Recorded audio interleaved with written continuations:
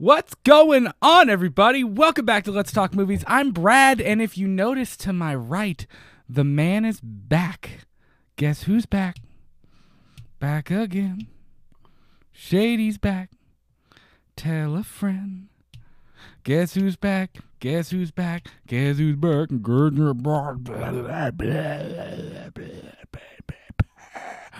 Listen, back from his overseas trip, hiking, living in the Himalayas with the monks on a journey both spiritual and sexual. Mike. And I'm Miguel, guys. I can't even do it. I can't do it. Miguel is back to the show, everybody. What's going on, buddy? I missed you. I was trying so hard to keep a straight face. I was like, how far can he go? I don't know. I was trying to think of like the most outlandish thing that I could possibly say. Like I was just basically flying by the seat of my pants. And he definitely did. He definitely went for it. I did not have that planned. No, he didn't. That was not scripted, dogs. Good. Oh, what's going on, man? I'm so glad to have you back. It's been fun. Like it was a nice. I don't know. Has it been lonely? It has been lonely. I've been lonely. But I don't know. It's been all right. Like I've enjoyed doing it alone, but it's just a different dynamic. Like it's such a different dynamic doing it with you than versus doing it like just. It's weird to talk to a screen than it is to talk to an actual person. Trust me. Yeah, I've been there. It's very strange to talk to myself. So, and I mean I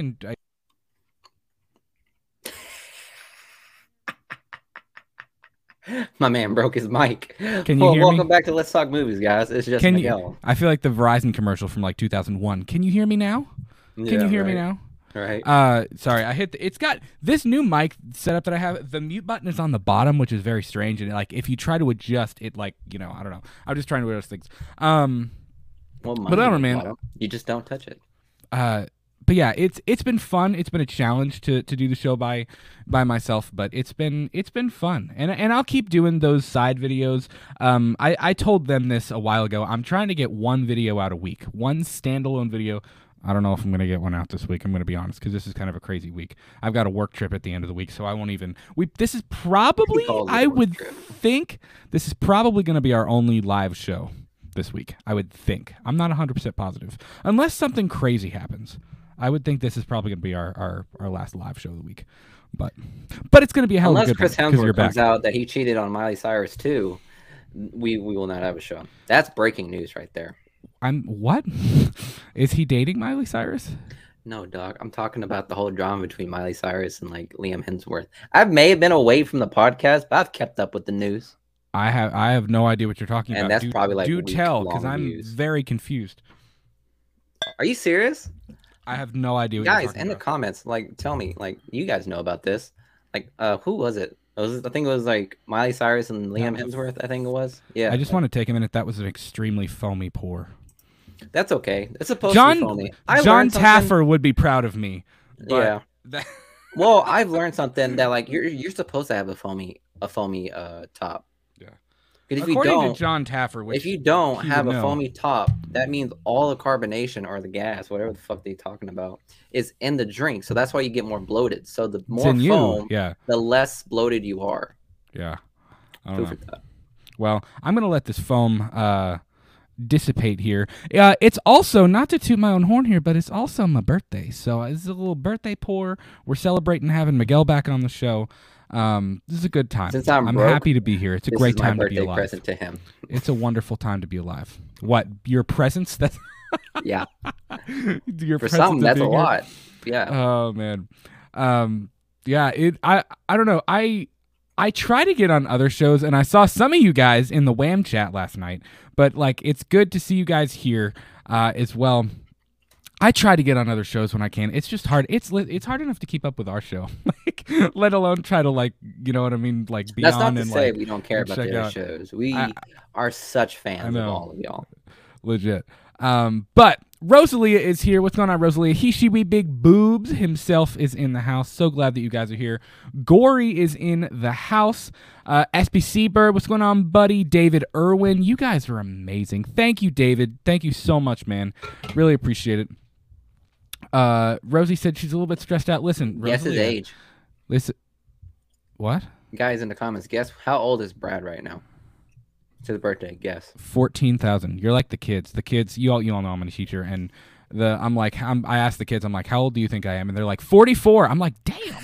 I'm like, I don't look 44, do I? 44. Surely I don't look 44 to them, probably.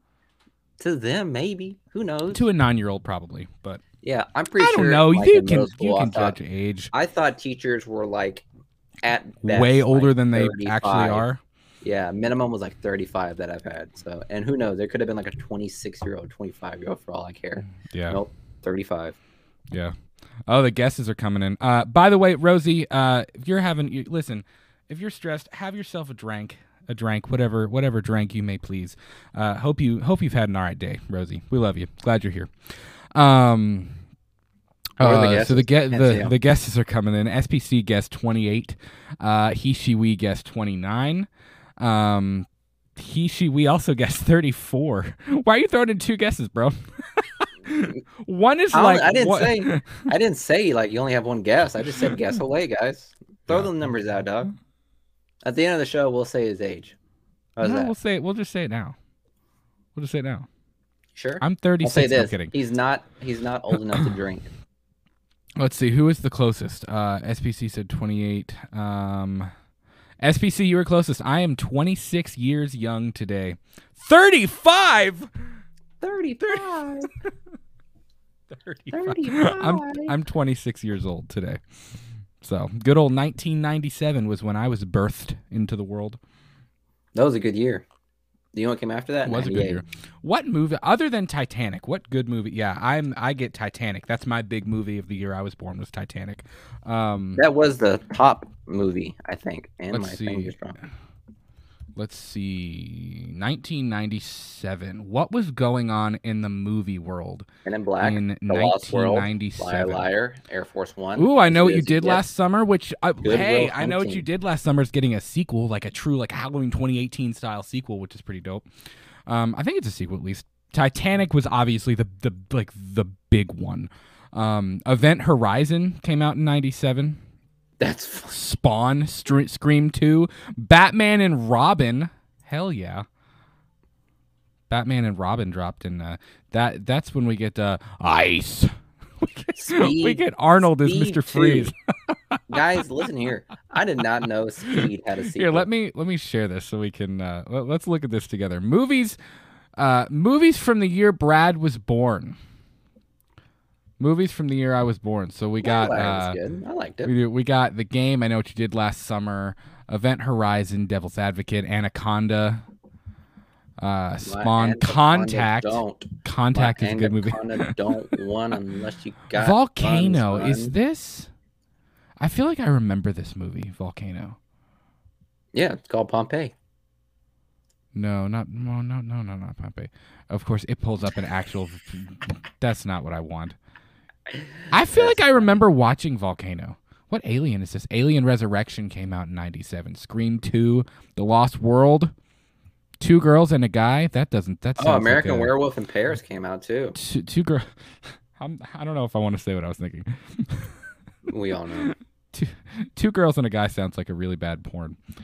2 guys chilling in a hot tub. Ooh, an American Werewolf in Paris came out. The sequel that did not live up to. That's what I just said. I was like Slaughter the Lamb. It's like shout out to y'all, man. I remember y'all. Yeah.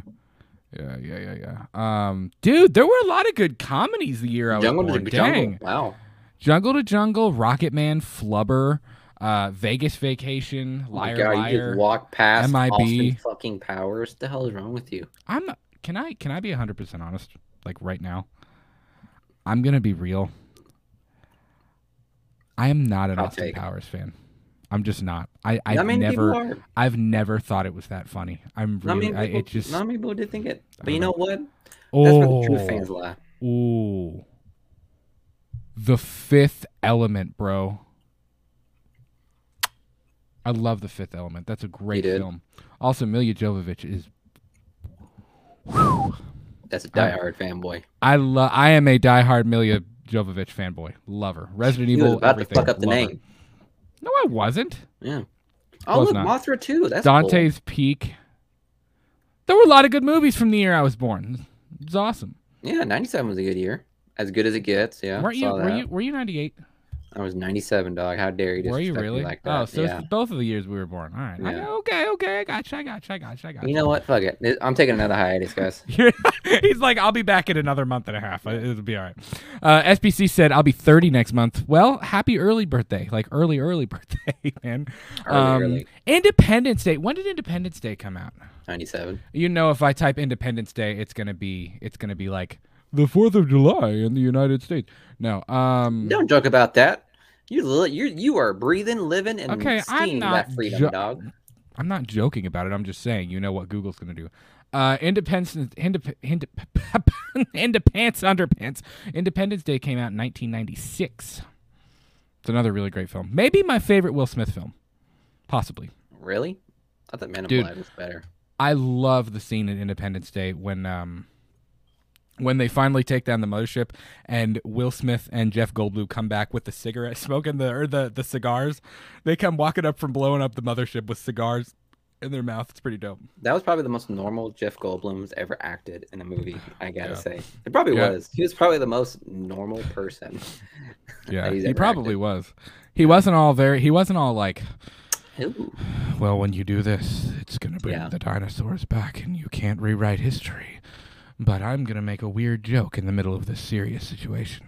But I love me some Jeff Goldblum. Listen, if you want a good, like, I used to sit and eat my lunch to it at work. Like, just a fun show that's just kind of like weird and out there, that's just about life itself.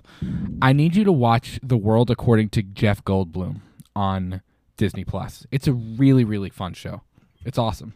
And it's just like, it's random things. It's like Jeff Goldblum taking incredible deep dives into random shit all the time. Random stuff. Like there's one, I'm trying to think. There's one about him, Jeff Goldblum investigates blue jeans. And there's one that's like the origin of blue jeans. And there's one there's quite a few different ones. It's really cool. Jeff Goldblum on RVs. Like it's just weird things where you take like an hour-long deep dive into something with like the most charismatic dude on the planet. It's really cool. Yeah, it's literally like if you're like a pretty dope show. If you were just as pop culture and charismatic as you are, you literally would just have a show for anything. I mean, honestly, God. Yeah. Like how far can you talk about blue jeans? Long enough? Is it an hour? It was actually like a pretty interesting episode. I'm not gonna lie. It was pretty interesting to watch. And you know what? It was cool. I believe it. I don't know what to tell you. It was pretty cool, man. Rosalia said, "You're young enough to be my son." Well, I don't know what to tell you. Everybody I work with says that too. They're like, "I hate the fact that you could literally be my child." I was like, "Sorry." Well, guess what? It's the new generation. I don't know what to tell you. Yeah, David Irwin, he's done that Batman and Robin, that "Ice to see you." My God. You know what's worse though? I can get behind Arnold being Mr. Freeze. But you know who is, I'm sorry, but a terrible casting choice was Tommy Lee Jones as Two-Face. Yeah. That was not a good casting choice. Like shitty one-liners, I'd say, or great one-liners, depending on who you ask. Was that Bat Nipples? It was Bat Nipples. Was that the... Okay. Yeah, it was definitely Bat Nipples. I thought so. See, I don't really... I guess they were going for the comic book thing, but, like, I don't really understand, like, why was he purple? Like, why did they choose to go... Two-Face. Like, why did they choose to go with the purple look? Cartoony, I guess? It was almost too cartoony. Like it didn't necessarily... Oh my God, look at him with the full burn. Jesus. It didn't necessarily fit well into live action. You know what I mean? Because it, like, I don't know, it was very strange. Because it was comic books. It wasn't... The whole point of that movie was not to make it realistic. It was literally just to, like, put a comic book on a movie scene. I think so. That's fair. Yeah. That's fair. It's... I don't know. Look at that. It's an interesting one. Quotes. It's an interesting one. Yeah, Airbud was in 1997. Holy shit, I love. Was it Airbud. really? Yeah. I remember watching it. I know there's like 7. I think that was the one with like the chocolate or vanilla pudding, or something like that. Yeah. Recently, somebody was like, "Have you seen all 7 Home Alones?" I said, "What?" I said, "Have I seen all 7? What?" They were like, 7 Home. There's that many Home Alone movies. They don't all have Kevin McAllister. I said, "Okay, then there's not 7 Home Alones." Oh, I don't know what you're talking about.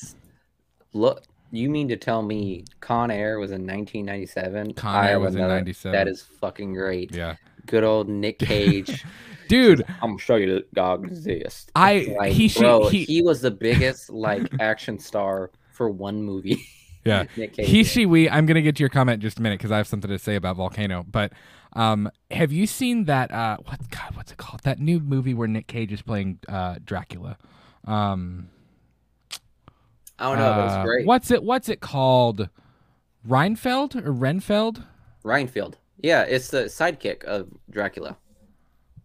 Is it Renfeld? How do you say it? Reinfeld or something like that. Reinfeld. I don't know. Renfield. I don't know. I couldn't remember. Dude, it looks kind of funny. Like, I'm not gonna lie. I thought it would be really goofy, but I watched the trailer and I was kind of like, okay, like I can get down for some Nick Cage Dracula here. Like, he actually looks like kind of decent. Like, it looks. My hope for that movie, like based on the trailer, based on seeing Nick Cage, and kind of how he looks like he's going to portray Dracula. My hope is that they can do what I know a lot of people talk about as being really, really difficult. But hopefully they can pull off like the perfect balance between goofy and horror. Because again, we've talked about that with American Werewolf in London. That's partially why An American Werewolf in Paris didn't hit quite as hard as that first film did, because it's so hard to find a good balance between those two things, you know. I was actually who was talking? It was Tommy Lee Wallace was talking about that. I was listening to an episode of The Thing with Two Heads, which is Sean Clark and Christopher Nelson's awesome podcast. It's been my go-to lately. But they had Tommy Lee Wallace on one of the episodes, and he was talking about that, but I don't remember which film he was talking about. I forget which one, but he was talking about like how difficult it can be to get that really good blend between horror and comedy. You know, it's hard. Yeah, it kind of is, because you don't want to turn a horror, like the horror elements of that movie, to end up being like corny. You know what? That's because like comedy and horror can easily become just corny, and you end up just not loving it. You know what I mean? It can end up just being like a scary movie kind of thing. Yeah. You don't want that. But I think Nick Cage is going to do a good job in this one. I mean, I love the makeup that he has. And I like the whole twist of like Reinfeld like hating his job and hating the boss kind of vibe. You know what I mean? Because, you know, we all fucking hate our some of us hate our bosses. We've all had a job where we hated our boss and we hate the job that we're in, and we're kind of like stuck. We feel like we're stuck there for eternity, like Reinfeld. Yeah. So that's what makes it so relatable. So I'll like it. Yeah. We can all relate to. We can all relate. Yeah, we can all relate to that. At some point in our lives. Yes, David Irwin. Face Off was 1997. It was, yep. It was 97, yeah. Plan B, why don't we just kill each other? I haven't seen Face Off in a really long time, actually. That'd be a good one. I thought they were going to do a sequel to that if I wasn't mistaken. I thought I heard that too, yeah. Kyle Curtis Flett, what's going on, buddy? Glad to have you here tonight. What was I about to say? Oh, I was going to go back to... Where was it? Yeah, Volcano. I remember seeing Volcano. Let me think. I guess it would have been, I was a kid. I know I was a little kid the first time I saw it. But I remember there's a scene in Volcano where they're inside of like a sewer drain or something like that. And some dude... Like, there's a dude that essentially doesn't, like, get away from the lava in time, and he essentially, like, gets, like, dissolved by the lava, and it's literally him, like, trying to escape, and he can't as he drops to the ground. And I remember, like, as a kid, I was like... like, that was actually, like, kind of slightly freaky as a little kid to watch somebody get destroyed by lava. Like, that's pretty rough, you know? But bro, I think I missed something. I don't understand. What am I missing right now? Yo, Starship Trooper was out in '97, bro. That is the most patriotic and fascist movie I don't think I've ever seen Starship Trooper. It's like your biggest like sci-fi military advertisement thing. It's pretty good. I mean, I'm not gonna lie, I liked it, but I can see the elements of why people think it's pretty fascist as fuck. And but may that be, okay? You know what? It's still a fire movie, okay? It's pretty dope, and it has some good elements to it. All right, it's very gruesome. It's gory. Like, bro, like it's apparently it's just like the human race against insects. I feel like that's already been. I feel like that's been done, but yeah. So the insects are pretty fucking wild, and they rip to shreds these humans. And yeah, I thought that movie was pretty sick back then. David, you said who I saw Hishi Weeby Boobs. You said I'm watching Mars Attack. Wasn't that 96? I don't think I've seen Mars Attack. That's funny. It's fucking hilarious. Yeah, Jack Nicholson plays the president. No, yes, I have. I'm sure you have. Yeah, I've seen it. Okay. Old girl ends up, her head's in on Chihuahua. Like it's so I was thinking of the wrong movie for some reason, but yes, I have seen it. Yeah, Danny DeVito's in it too. Yeah, there's quite a few pretty good. Glenn Close is in it. Yeah, there's quite a few pretty talented actors in there. I'm thinking the same thing, David. What are we talking about for hours here? What are we doing for hours? What I missed? I don't know. Cheeks for hours. I see what you mean. That's what Miguel's been doing for months. Okay. All right. Man. Well, so tonight on the show, I figured we would just kind of have a good old fashioned. At this point, we were just talking about like top movies of 1997, weren't we, guys? We were pretty much just. We were just reliving our last episode, our like fourth episode, the 90s, I think. Yeah, we did do that, didn't we? We did. I feel like we left out a lot of great movies too. Well, then again, we didn't do live. So luckily we didn't have you guys to remind us all the great movies out there. Yeah, looking back on that, like because we did. If you haven't been watching us like since the beginning, we did. When was that? Let me go back and see what episode that was. I don't know. That had to be like pretty early. February, March of 2020. Yeah, 2020. It was pretty early in our channel's history. It would have been. Oh yeah, you better scour that bitch. Are you on the page? No, you're not. Yeah, I'm looking at our channel right now. I gotcha. I'm just looking at all the images from Mars Attacked. Pretty fire movie. I'm not gonna lie. That would have been so. We did the Decade series. It was episodes 17, 18, and 19. That was my idea. And now we're on 105. Yeah, that was your idea. Yeah, we did. So we did 3 different decades episodes. We did movies of the 70s, movies of the 90s or 80s, and movies of the 90s, which it was fun. I think it was pretty inclusive, but I mean that could be redone. That could be redone, but that could also be like 5 episodes for each decade. You know what I mean? Yeah, no kidding. Like if you wanted to talk about that could be a lot. I saw Flet's doing kind of the same thing with horror, but he's doing it by year. So he's doing like 80, 81, 82, 83, and like so on. Like he likes the 80s. Which is pretty cool. Yeah, that's pretty dope. Yeah. I think if we ever did it, yeah, it'd be expanded a lot more. Honestly, the reason why we did it is because we really didn't have anything else to talk about. Like after every single pre-recorded show, at the end of the show and we were done like recording, Brad would be like, "So what are we going to talk about next week?" Yeah, we would. And I got kind of tired of that question one week, and I said, "Bro, let's just do it decades. That way we have 4 weeks already." Yeah, you did, didn't you? You were like, that way we can take those 4 weeks and we can plan out what comes after that. There you go. And then we can think about switch to live shows, and it didn't even matter anymore. But it's okay. Yeah. It's all good. It worked at the time because I feel like at that time we probably would have been burnt out if we were like asking each other that question every week. David said, "I don't know if I can last hours just because it's late in my country." Again, what are we talking about here? I think it's the length of the show. Oh. Are you not in the good old? Are you not in the States? Are you not stateside? Yeah. What country are you in, man? If that's the case, wow, it's cool. We're in country. We're in good old Kentucky. We do have a few. Listen, we do have a few watchers in Brazil. There's a couple people that watch us from Brazil. Listeners. Pretty dope. Whatever. Watchers, listeners, whatever you guys are. Friends. We have a few friends in Brazil. That's what we can say. There you go. So, We're in that good old Kentucky. Good old Kentucky. Listen, I was looking. I really want to go to Horror Hound, Miguel. What is that? At the end of March. It's supposed to be a really, really good convention. I don't know if anybody's ever been to Horror Hound, but yeah, man. What is Horror Hound? What is Horror Hound? I just explained horror. We don't want to go to Horror Hound. Horror Hound is a completely different. Horror Hound is it's a very different thing.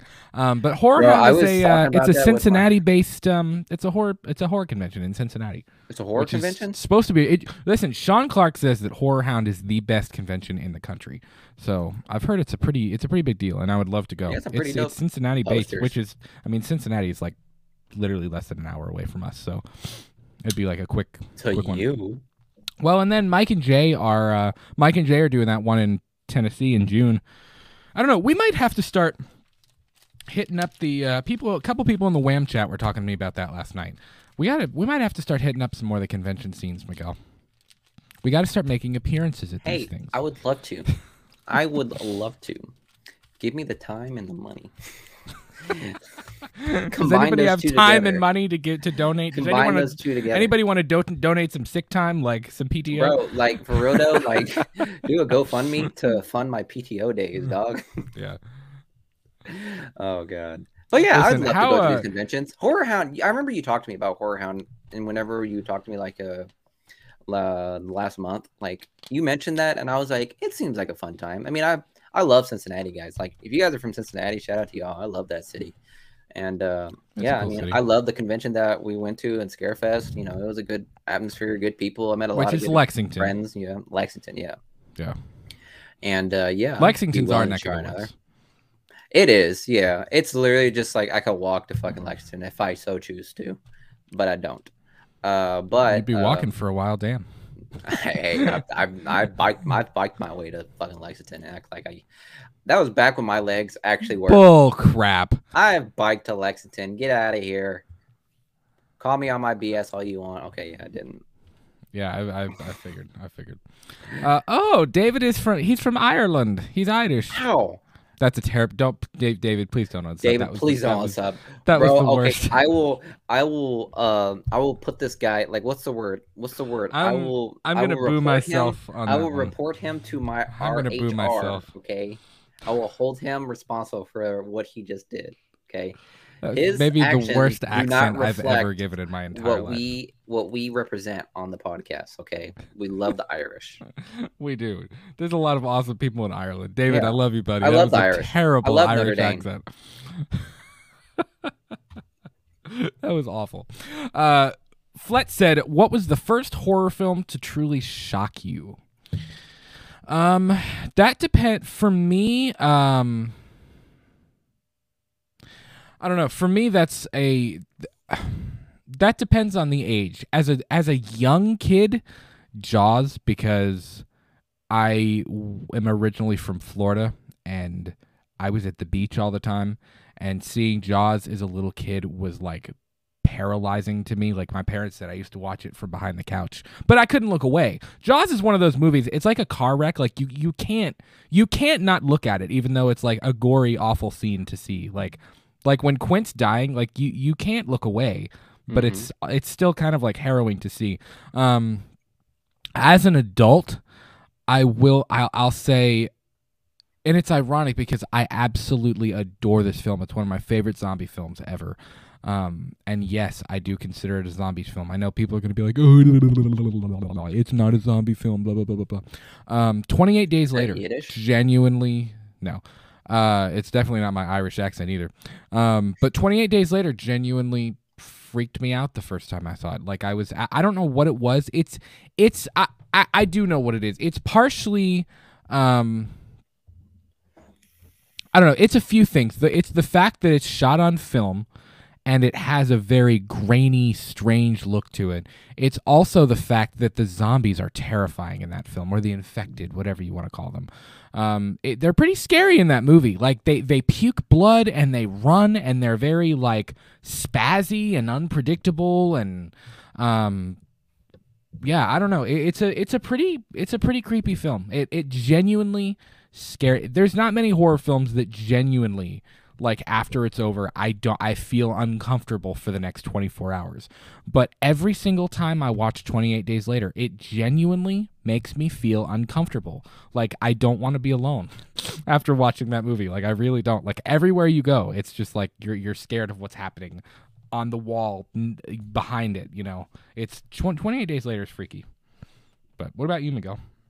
Ah, damn it, man. I was hoping I'm be able for you to keep talking so I can find that fucking movie. I forgot what it was, but it's an alien movie, guys. It's not the Alien like Ridley Scott, but it was like an abduction movie. Like the mother is trying to find either her son or son that was like, you know, kidnapped, whatnot. And she goes through this whole like whole thing and stuff like that. And I don't know. It talked about like it showed like the video of her like, you know, trying to like it was like an exorcism, whatever, but like she was apparently like being like spoken to through like the aliens. And dog, the way she was acting, I was like, "Oh shit!" What? Yeah, I have no clue. I have to figure it out. What are you talking about? Yeah, we'll come back to that. Find it. But if I want to give you a quick answer, man, honestly, it's gonna be Sleepaway Camp. Like seeing old girl, like that's fair. That's a good one. Or oh boy, and that fucking sound he was making. That's a good one. Yeah, I did not like that. There's also I will say as a I don't know. Middle school was when I really got into horror, like really started getting into it. The fourth kind. There are two more that kind of like I would say Jaws was the first film that really scared me. 28 Days Later, as an adult, actually kind of freaked me out. Or I'll say it's not even scares you. 28 Days Later is just very uneasy. Like it's very uncomfortable to me, and unsettling. But I will say, as a kid, I remember watching Ghost Ship with my mom when I was a kid. And that's kind of freaky because even though like some of the ghosts are a little messed up in that film. And if you remember when the wire breaks and like cuts everybody in half on the dance floor at the beginning of Ghost Ship, that's pretty traumatizing as a child. And then I think many people would agree with me in saying the first time you watch Elm Street as a kid, it's pretty freaky, yeah. Elm Street is pretty freaky the first time you see it. After that, it's like, whatever. But I remember, I'll tell you, here's a quick story for you. I remember the first time, I was a big Johnny Depp fan as a kid. Loved the Pirates of the Caribbean films. You know, I've always been a huge Johnny Depp, even with the Heard stuff going on. Like, I've always been a Johnny Depp fan. I did not even catch that. I don't even know where I was about to go with that now. Oh, it was really like honing in on that. I really did. I threw myself off for a minute. Yeah. But I will say, like, I remember where I was when I saw Elm Street the first time because we were living in Kentucky. We had moved here at this point. We weren't living in Florida. And I remember my parents Elm Street was on TV. I think it was on AMC Fear Fest or something like that. Yeah. And I remember they were watching it and they were like, "Hey, that's Johnny Depp." And I was like, "No way." And I walked in at the moment when Rod is in jail and Nancy's in the dream and she oh, you took a long time to tell me.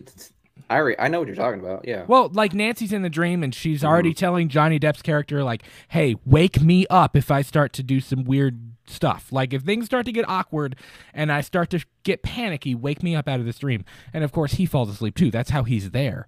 And when she sees Rod in the jail cell and Freddy walks through the bars and he just kind of looks up at her and kind of gives her like a grin. Like, he's not, you know what I mean? Like, he just kind of gives her like a weird, like, creepy smile.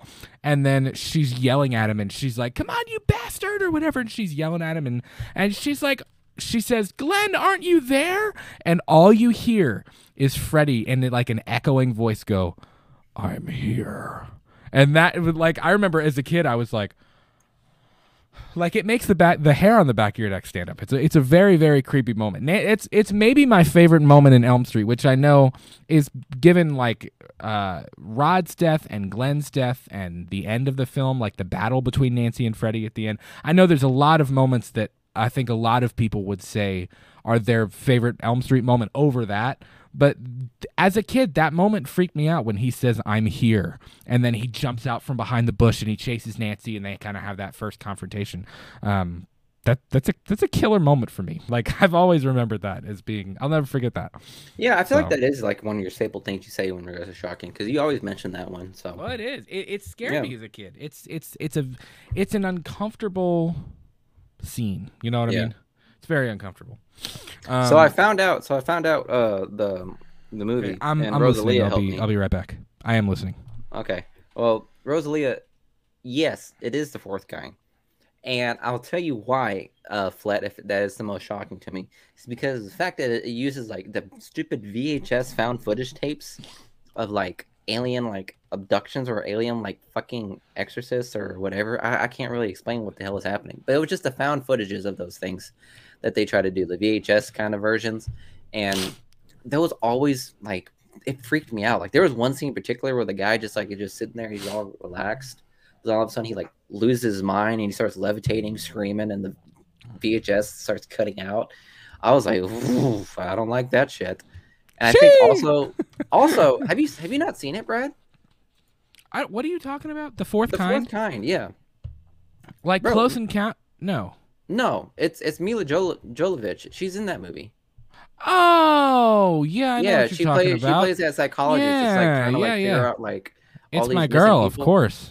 Yeah, I know what you're talking about. She really hits it hard. So yeah, those like footages that that they have like the actual like interviews and stuff, that shit freaked me out. Like bro, I ain't about that life. So he said, nope, nope, I'm not about it. David said, I couldn't sit on the toilet after Jaws as a kid. Dude, that's terrifying, the thought of the shark coming through the toilet. And a bath was out of the question. My daughter was the same. Believe me, same. It's funny because I remember we were talking about that. You're in such shallow waters and you can see your pecker through the water, but yet you're still scared that there's a shark there. I get that fear. Well, most shark, like legit, I'm being honest, like because I'm a nerd and I'm interested in the ocean. I'm actually like a huge ocean. We went into a very deep, we went into a very deep discussion on this. On an episode. I think it was if you go back and watch, it wasn't this show, it was Purely and Simply Evil. If you go back and watch the Event Horizon episode on Purely and Simply Evil, we went into shout out to Ryan. You recommended that movie. Thanks, man. We went into like a 50-minute just weird like mental state where we were just like, what if this happened? Would you be more scared if this happened? Why is the ocean scary? Like, it was just a weird, like, we just kind of lost ourselves for like 50 minutes, and then we were like, what happened? Like we did? Like you and I. We were talking. It started off because we were talking about which would be scarier, being lost at the bottom of the ocean, like in a submarine, or being lost in space. Oh, yeah. And we were trying to decide, like, which. I know, we were trying to decide, like, which one would be, like, scarier between the two of them. Yeah. I don't know. I still think I don't remember what I said, but I think I'd rather be lost. I think I was able to convince you that Lost in Space is probably just, if not more scary than being lost at sea. Yeah. Gory said there's a UFO in Jaws? Bro, when I saw that comment, I looked it up. I was like, you're lying. But is there? I mean, what'd you find? Nothing. I didn't see anything. I mean, maybe hold up. UFO number 2, Jaws the movie 1975.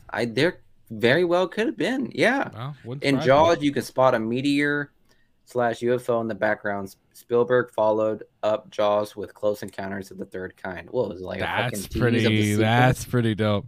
Yeah. There is a shooting star in that scene. There's a shooting star in the scene when they're singing the farewell and adieu to your fair Spanish ladies. Farewell and adieu, you ladies of Spain. Or no, that's not when they're singing that. It's when they're singing show me the way to go home. I'm tired and I want to go to bed. Home. Yeah, that's when they're all kind of getting drunk and they're showing each other their scars and stuff. And then that's when you get Richard. Dude, I love Jaws. God, Jaws is one of the few like 12 out of 10s like ever. Like 12 out of 10s. 12 out of 10. Okay, okay. Like it's a perfect movie. There's a couple of times where like Brad is like he's told me that he watched a movie and he said it would be like 14 out of 10 or like 20 out of 10. And I remember I think I called you out on it and I said, "Bro, you hand those out a lot." Do I? You kind of think so. Bro, you handed that to fucking Otto. And I hadn't even seen it, and it hasn't gotten much. It's not a 12 out of 10. Did. Jaws is a 12 out of 10. You definitely said it was a 12 out of 10. And I was like, that at that point, that when you sent me that, I looked at Sierra and I was like, we both said like, I feel like you're handing those out like pretty easily. So I was like, I mean, you love movies, so like I cannot like knock you down for that. But it just in my head, I was just like, dog, you really handing those out like a lot. SBC Bird said, favorite video game moment of all time. That's a good question, man. I can tell you mine, and it is in the most, and it has just been remastered too, and it's in Dead Space. Dead Space. Yeah, Dead Space is definitely one of my favorite games that I've played. And in regards to the moment I was thinking of was when what's his name? What is his name? Isaac realized that his wife that he was trying to find was actually dead, and it was like all in his head of like him like everything that he was talking about was like in his head throughout the whole thing of like so-called the marker, like fucking with his mind, trying to get him to do stuff. And like you in the whole game, you're thinking that you're gonna find her, but then it ended up just being not real and not true. And that shit fucked with my head too. I was like, bro, are you fucking? It was one of those things where like you kind of like go back and you're like, bro, what were the fucking signs? Like I feel like I missed a lot right here because I was like, oh shit. I was like, okay, so it's this type of game. But yeah, I mean, Dead Space, it's a pretty fire game, man. I'm not gonna lie. Yeah. That's tough for me. Because I have a lot. Come on, man. You could think of one. I'm thinking of several. That's the problem. Like I can think of a few. I used to be a bigger gamer than I am, than I am now, and I still like gaming when I can. I'm gonna be real. I got to college and then completely had no time for it. Yeah, I get that. I haven't played video games since like, I don't know, sophomore year of college. Yeah. Here's what would happen. I would not play games or watch TV shows the entire school year.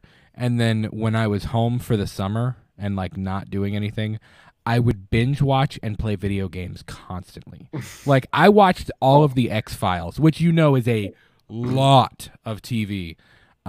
In one summer. I just literally sat and binged the X-Files in its entirety to get ready for season 11 and 12 or 10 and 11. But I don't know. My favorite video game moment of all time, I can tell you probably the most exciting video game moment of all time for me, and that was beating Resident Evil 4 for the first time. You all know I'm a huge Resident Evil fan. And I've said before, when my dad and I beat Resident Evil 4, like again, it's Miguel's favorite trope from a video game is whenever it hits the fan in Resident Evil and you think there's no hope left, there's a rocket launcher. Yeah. There's always a rocket launcher. If you just double press X triangle, left trigger, left down, twitch, and then 69, all of a sudden a rocket launcher will appear out of nowhere. Well, when you'll get that ting light, you know that ting light of the grenade launcher from a distance. Like it won't pop up in front of you. It'll be at the very distance. You're like, there it is. Yeah. Well, at the end of that game, if you remember, which it's getting remastered now, and I'm super excited to play it. I need to buy it. I need to buy all of the remastered Resident Evil games, or the remade games. But if you remember, you're fighting Salazar at the end, and he's mutated, and he's kind of a big spidering thing, and he's like you're fighting him, and you're using your hand, like it's like you're running out of ammo. You're getting down to the wire, and Ada screams, "Hey, Leon!" and she throws him a rocket launcher. Bro, when I shot that rocket launcher, and it cut to the cutscene, him and I were like it was the best moment ever. Like, it was the coolest thing that's ever happened.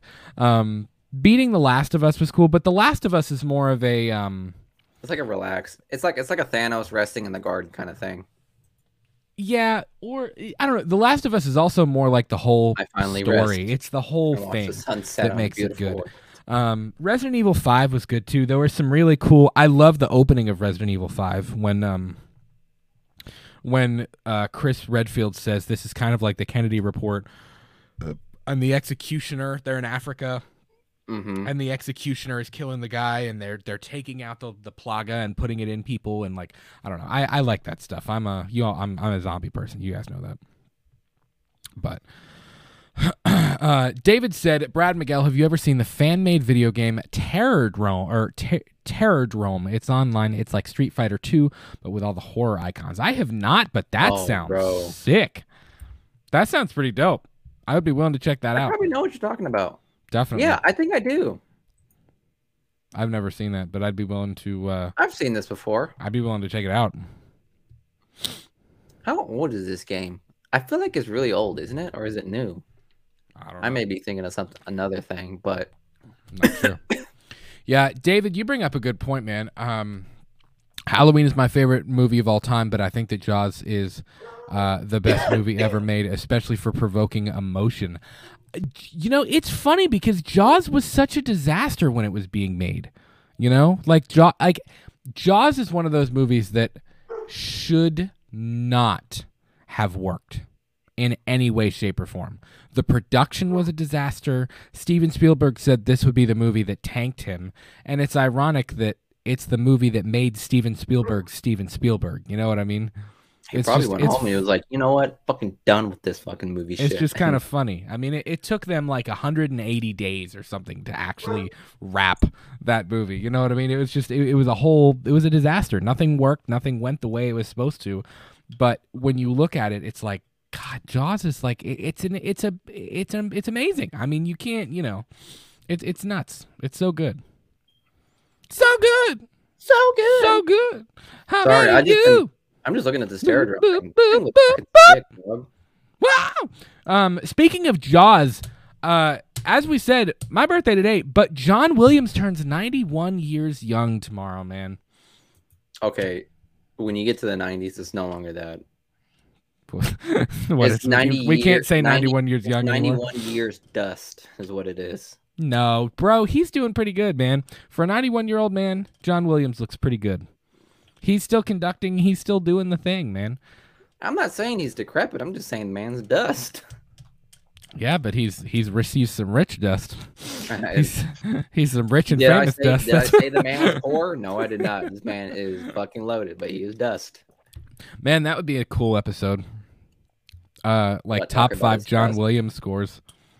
That'd be a fun one. Shoot, we might do that in our next episode. Who knows? That'd be a fun one to do. Well, there'd be some good ones. Guys, Saturday. That'd be some good ones. But yeah, man, happy birthday to John Williams. Incredible. And you know, it's really funny because I believe he originally said that Indiana Jones and now what's called The Dial of Destiny, which is part 5, would be his final movie and he was going to retire after that. I think he said that about like a couple of movies. But it's funny. I think he was talking to someone who was like 99 years old or something like that, like 9 or 10 years older than him. And they were like, listen, my 90s has been the best decade of my life. Like I am in my prime. Like in he my said 90s. That? No, somebody he was talking to, and he was like, I'll keep working. And he was like, I'll keep riding. Cool. So I guess John Williams is not retiring. I guess he's going to keep doing his thing. Hey, man, when that check keeps clearing, it's yeah.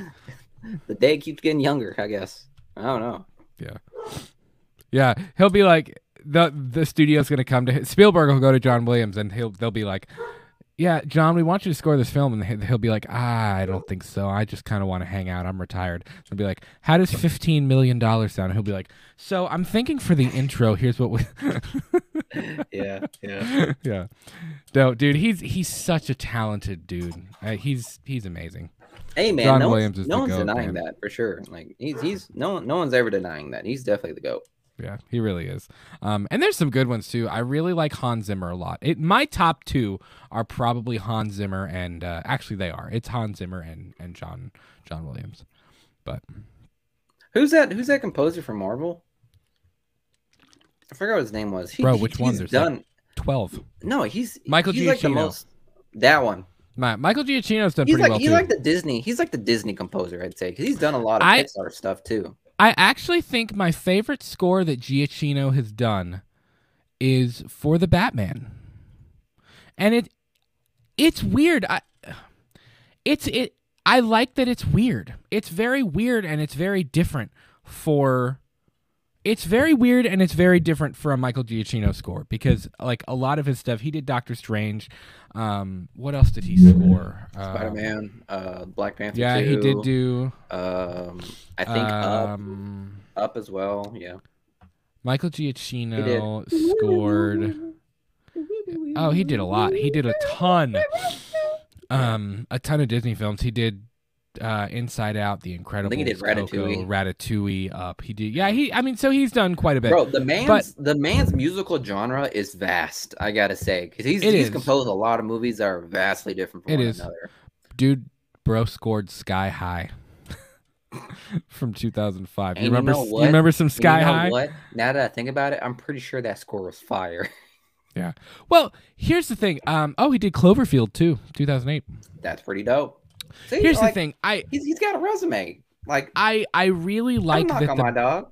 The Batman was very different. Like it was a weird score. It was very repetitive, but it worked. Like there's something very like if you go back and listen to the main title from the Batman. I remember when they dropped that track, I sat and listened to it and I was kind of in awe because there's something very emotional and very raw about it, which, I mean, look at the film. The Batman is also very emotional and very raw.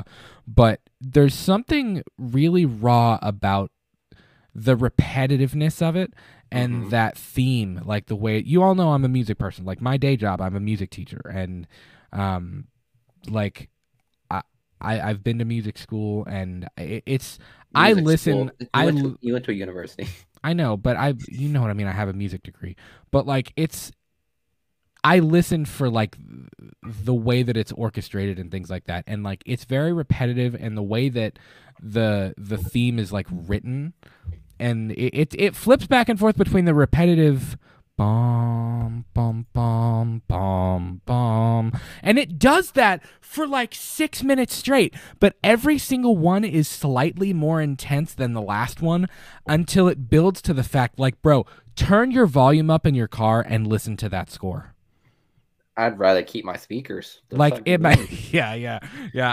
You better not have it above like a 50 because you put it any more than that, and your car is gonna like explode when it gets to the end. Yeah, right. But it swells more and more and more and more and more and more, and it's such a good score. I really like it. It's different and it's weird, but it's very gothic and it's very emo and it's cool. I like it a lot. I love the Batman. I still think the Batman was my favorite movie of the year last year, and it's my favorite thing that DC has going for it right now. Which we're going to talk more about the DC thing. So speaking of, let's just go there. Speaking of DC, so Miguel, I did a video about this. I kind of talked a little bit about the top 5 things that I was most looking forward to from this new DCEU slate, or as it's now known as the DCU. And I had said there were a few things that I thought were really interesting. Wait, what is it now called? It's just called the DCU now.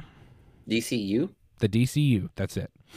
But and they announced the new stuff, but I had said, there were a few things that I thought were really interesting. There's the idea that it's going to be a continuous continuity from The Flash and from their current slate of films, which I did not expect.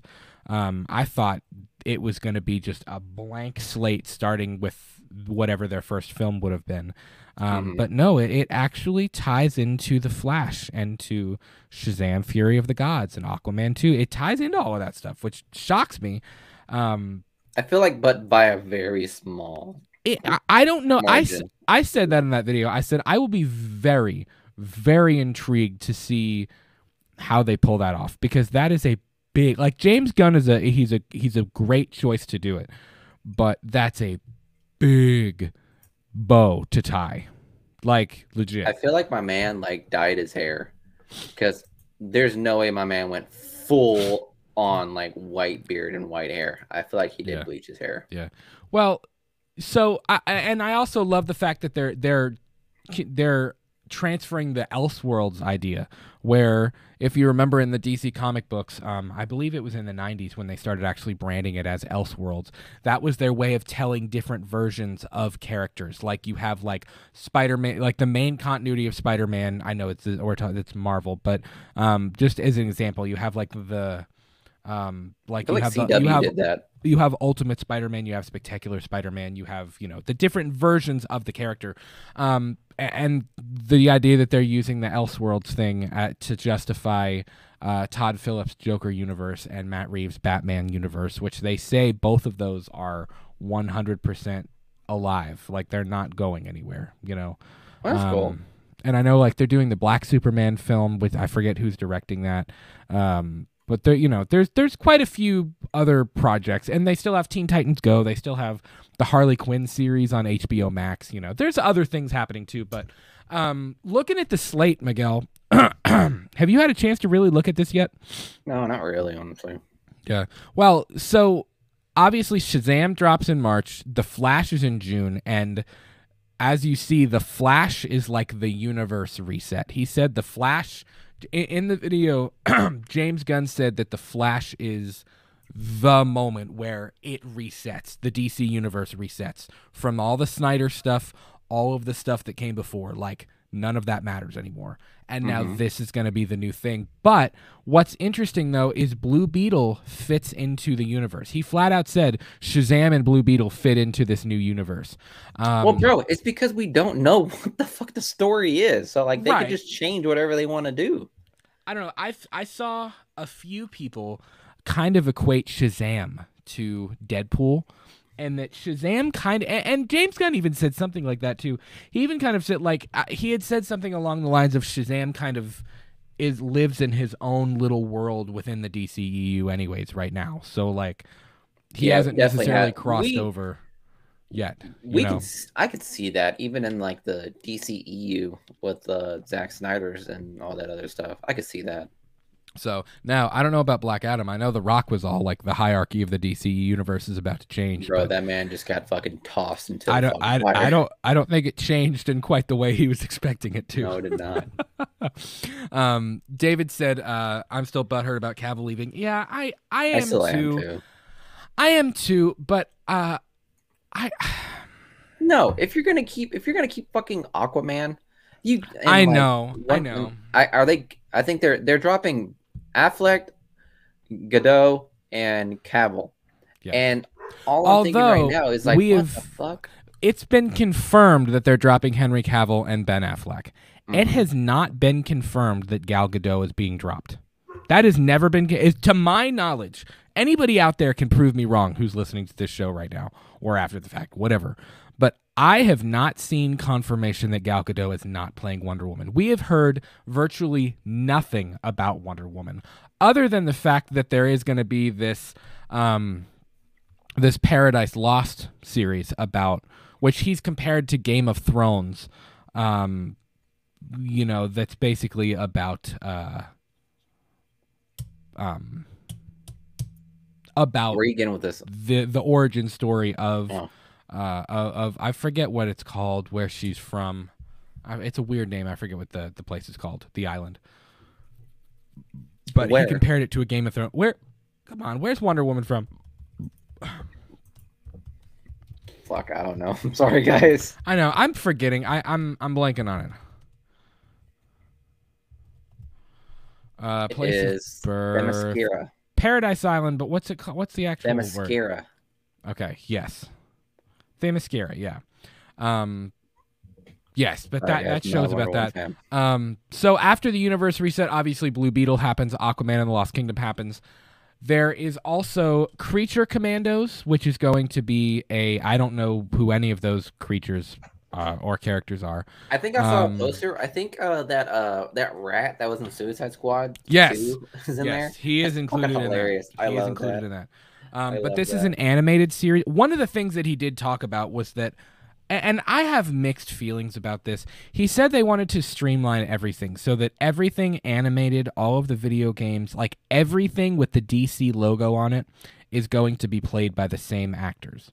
And I kind of have a problem with that because the shows are their own thing. The video games are their own thing. If you're doing what Marvel is doing with like the Disney Plus shows where it ties into the world, that's fine. And if they do that with Creature Commandos, that's fine. But like I don't know. I don't need the characters in Teen Titans Go to be played by the same people that are playing them in the real live action. Like I just don't need that. That's too much. But so Creature Commandos is essentially like one of the first projects. It's animated. Waller is about Amanda Waller, and we do know that John Cena's Peacemaker and Viola Davis as Waller are both safe. They're both 100% confirmed to be a part of that series. You can't get rid of them. So I don't know if he's going to try to tie in his Suicide Squad films in some way. I feel like they have to retcon a lot of things because Waller's whole thing was about Superman. Yes. I honestly think they're retconning both of his Suicide Squad films. They already kind of retconned the first one. I mean, not really, but kind of. Sort of. We just kind of didn't. I like how we just kind of didn't acknowledge it. Like we just didn't acknowledge the fact that it happened. We just kind of moved on to something new. Yeah. They put Rick Flag in a yellow shirt and they said, "We start again." that's pretty much what happened. They turned it from a Spec Ops to like another WWE character. You know what I mean? Other than the fact that Rick Flag and Harley Quinn were there, that was pretty much the only tie-in to the other film. My hair is sticking out in a weird way, and I don't like it. Go back in there. Just cowlick it. Gotta stuff you back in the pan. No, what? Anyways, hold on. Bother. Bro, your hair is fine. Your hair is just as sexy as I remembered. You know what? He didn't hear that, guys. That's so funny. What? Nothing. Oh, David said he's got to get out of here. Said, guys, I got to go get up in a few hours, but we'll watch tomorrow. Have a great stream. David, we love you, buddy. Thank you so much for hanging out with us. Peace. Been a blast.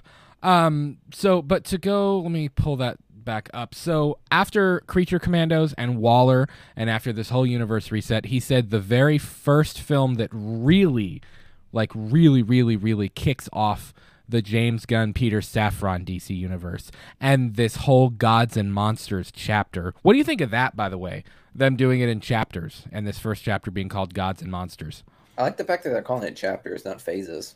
Yes, I agree. Well, and at least, like, I will say this is something that I wish Marvel would do a little bit more. I know we're calling it the Multiverse Saga, and we know that we're moving towards Secret Wars and the Kang Dynasty, but at least this gives you a clear depiction of like, okay, this is a direction we're going. Like Gods and Monsters, like gives you okay, this is kind of a central focus of what we're doing here. You know what I mean? But anyways, the first film that really kicks off this universe is Superman Legacy, and James Gunn had said that this is very much animated? No, this is a live action film. It's very much a it's not an origin story. That was another thing I talked about in that video that I liked that they're doing. They're not doing traditional origin stories for like your Batman, your Superman, your Green Lantern, your Wonder. They're not doing like normal origin stories.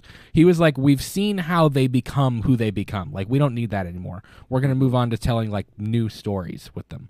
And he said Superman is very much going to be in like an internal struggle in this film. And he's already established. He's already working for the Daily Planet. He's already an established superhero, but it's more of Superman's struggle with being good and not being able to do bad things to protect people.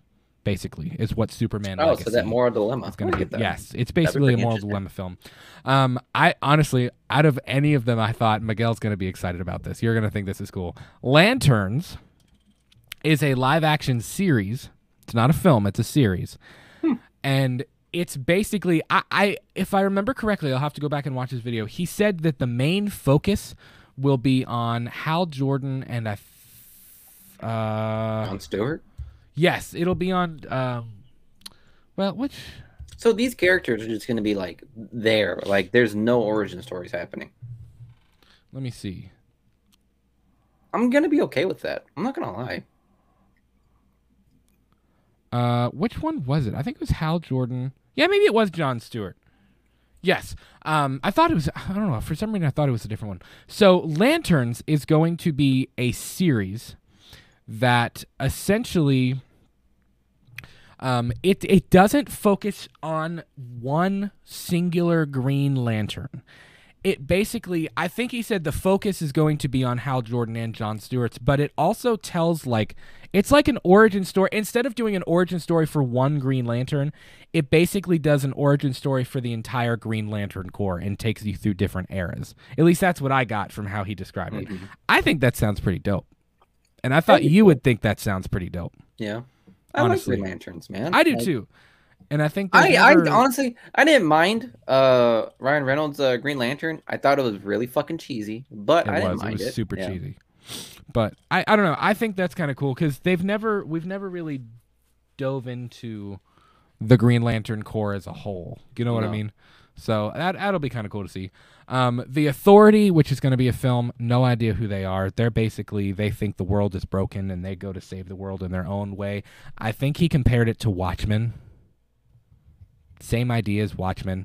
Paradise Lost is like a Game of Thrones style story about the origins of Themyscira, whatever. Themyscira, whatever.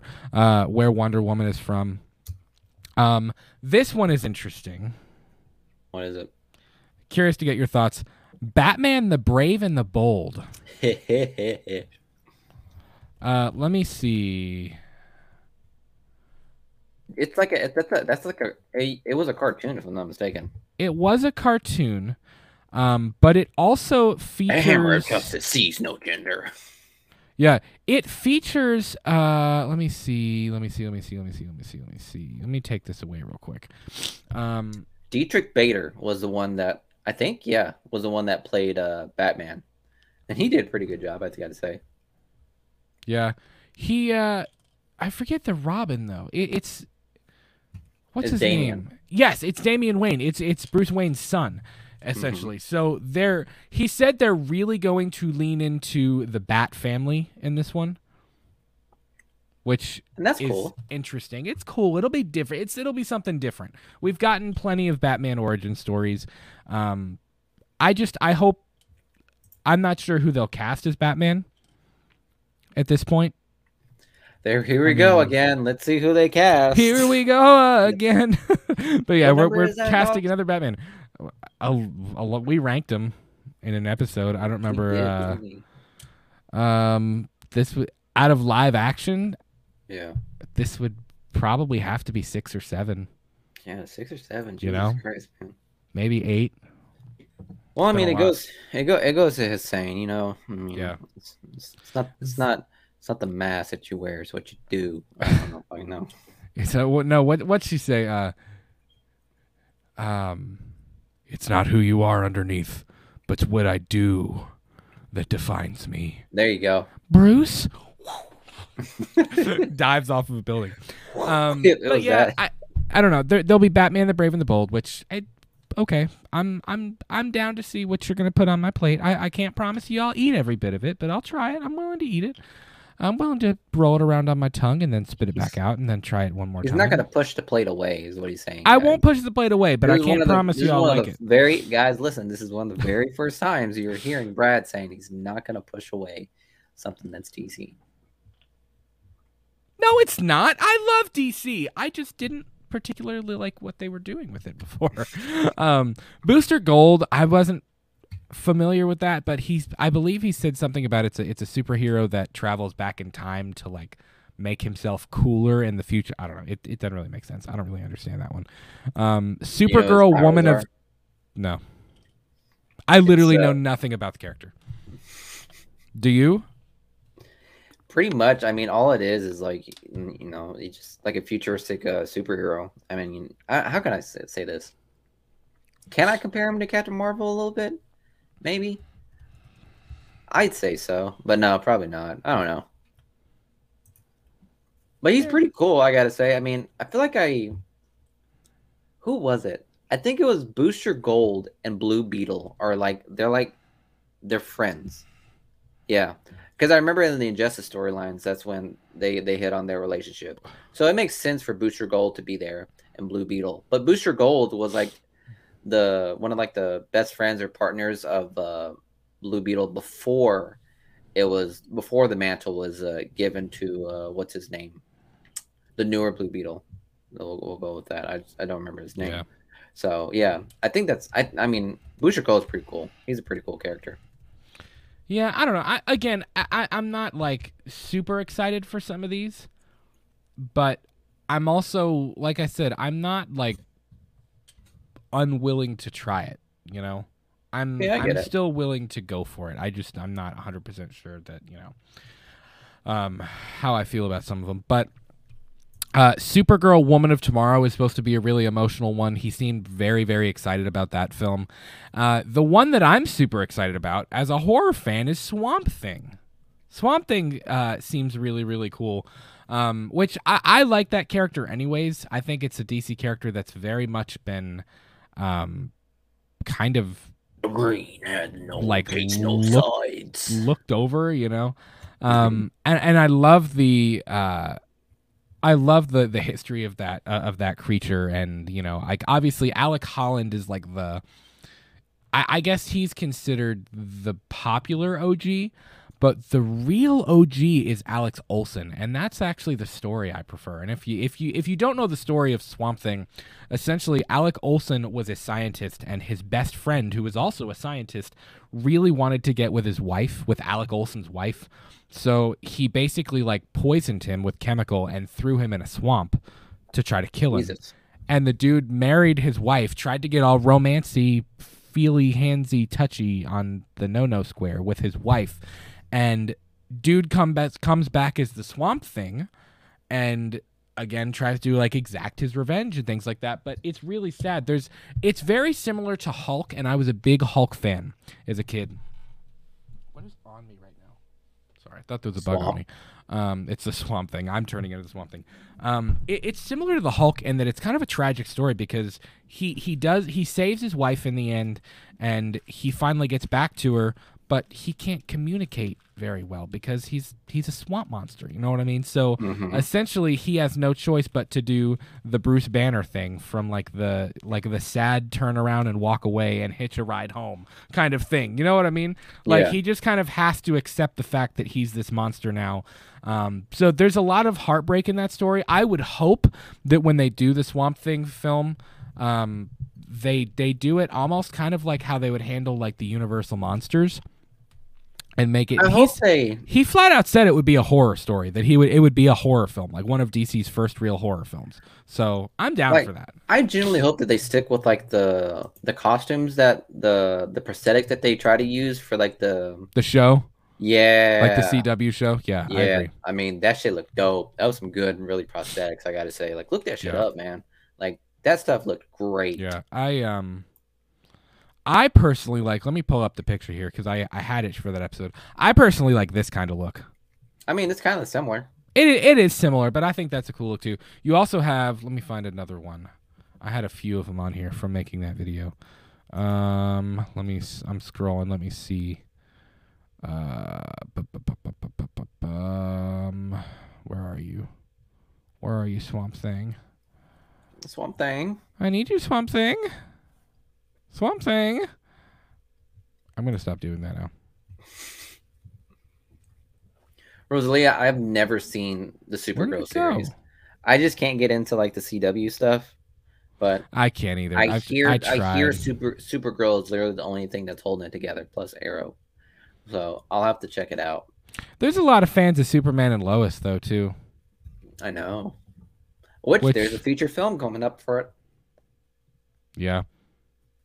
Yeah, I don't know. I'm down for it. Like I said, it's not a terrible slate. I'm not like mega excited for it necessarily. I mean, I will go and I will be there because I do like DC and I do like these characters, and I'll be very intrigued to see what they do with them. particularly for Superman and Batman. And there are things that I am excited about. But when I say that I'm more excited for the DC Elseworld stuff, for the second Batman film and the second Joker film, I am more excited for the Elseworld stuff. I am. So we'll see. Listen, I say I'm not excited. That's what's so great about this. If you don't like the original timeline, guess what? There's other things you can check out, just like a fucking comic book. So exactly. It's one of the things that make comic book universes so cool. Like, I love the fact that, I'll tell you what. James Gunn is the king of this, and he did it for Marvel, and I know there were a lot of factors for the Guardians of the Galaxy, but you have to think about it. I mean, the Guardians of the Galaxy, they were not the most popular Marvel characters. Let's be honest with ourselves. They weren't. So, no, as of now, I'm not super, super, super mega excited for Booster Gold and for Creature Commandos, and for some of these other films and TV shows, but I think if there's anybody that's going to take characters that are relatively unknown to the masses, I mean, obviously hardcore DC fans, hard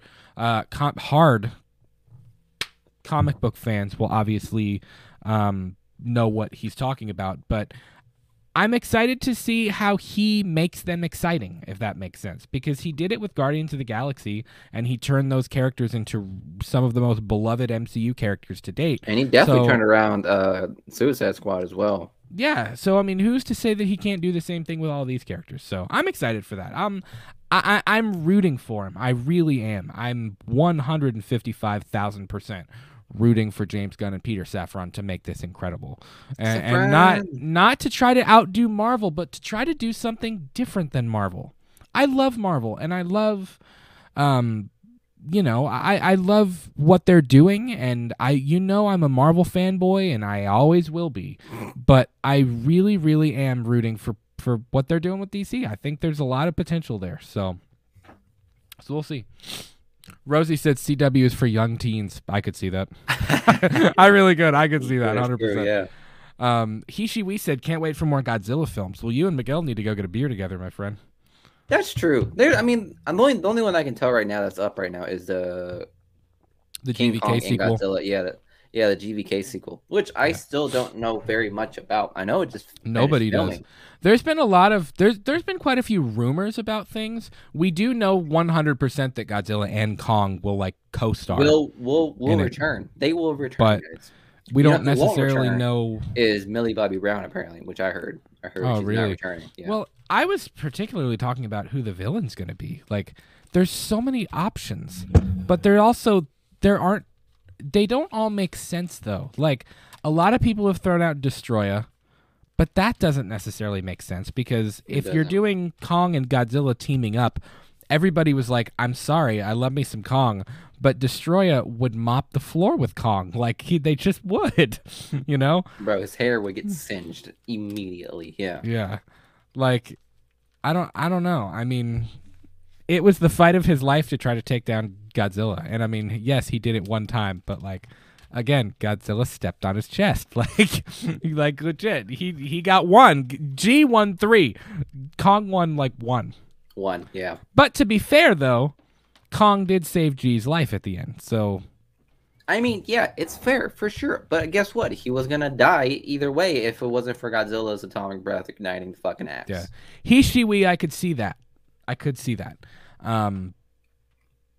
don't know. I did see where there was somebody had posted a fan. This wasn't necessarily a rumor. This was basically just a fan plot. But it was what if we lead up to a Destroya Big Bad, and you can do Gigan, and you can do Mecha Godzilla, or we're not Mecha Destroya, or not Mecha. God, who am I thinking? Who's the one that died? The 3-headed one. Ghidorah. There you go. Mecha King Ghidorah. You could do Mecha Ghidorah and things like that. But if you built up to an eventual Destroya big bad villain type thing, and 3 or 4 films down the road, it was what if Godzilla and Kong lead the rest of the monsters to fight Destroya? or whatever. And Miguel was like, nah. He was like, I forget what you said. You were like, I don't need to see Kong and Godzilla like as the ringleaders of the monsters. Like that doesn't need to happen. No, it doesn't make any sense. King Kong's got to die. I'm sorry, guys. King Kong has to die. I don't think so. I think he's too important. I think he's too important with the inner Earth thing, whatever they call it. Yeah, he's too popping with the States crowd. But honestly, guys, he's definitely gonna bite the bullet at some point for sure. And I'm like not really the last Godzilla. If Godzilla's gonna like go against Destroyer, it has to be just that. It has to be just Godzilla. There's like it has to just be one-on-one. You don't want Kong to even help him? No, because he's gonna die before that happens. I mean, do you think legit in a fair fight, no other monsters? It's Destroyer versus Kong and Godzilla together. No. Does Kong even stand a chance to make a dent? Within like fucking 2 minutes of that movie. I'll give him. I was even with G on his side. Bro, even with G helping him, bro.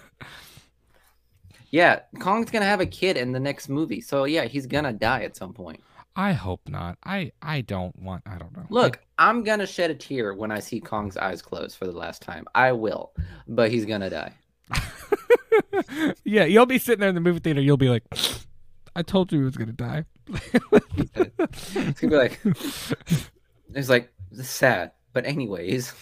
So we got 30 more minutes of the movie. Like... Yeah, it's gonna be great. Yeah, man. I'll be honest. Yeah. Hishi Wee Big Boobs. You want the guy again? Oh, bro, dead ass. Yeah, see, told you. Oh, he's gonna die. That's rather. I love Kong. You all know I'm the Kong fan here. Like he's my favorite monster. And that's not to say I'm not a fan either. I'm just saying like he's not gonna survive. What do you think of this, Miguel? Hishi Wee said, "I want Gigan and Bactra for the next film." That would be dope. I'd like to see Gigan come back, man. Have you seen? Hey, Hishi, have you seen that new animated short film that came out? It was like in a couple months ago. We did a review. Bro, we got fucking flagged. It was an incredible. We had a great time. It was like a 15-minute video. We did a whole reaction to this awesome Godzilla fan film. I edited the entire thing. I was like, this is one of the coolest videos we have ever shot. I was actually really proud of it. And I uploaded it to YouTube, and it was not even 10 minutes after it uploaded to YouTube, I had an email and it was like, Toho has copyrighted your video. I was like, what? I was like, are you kidding me right now? And I had an email from YouTube and with Toho on it, and I was like, okay, bro, I guess I'm taking it down. To me, and I was like, bro, we got acknowledged by Toho. That's unheard of. I never thought in a million years that we would be acknowledged by Toho. Granted, it was a bad thing.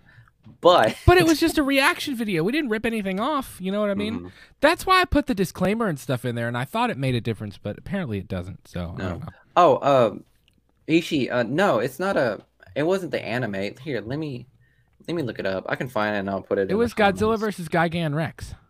Yeah, I remember that because I put it in the title. It's on YouTube.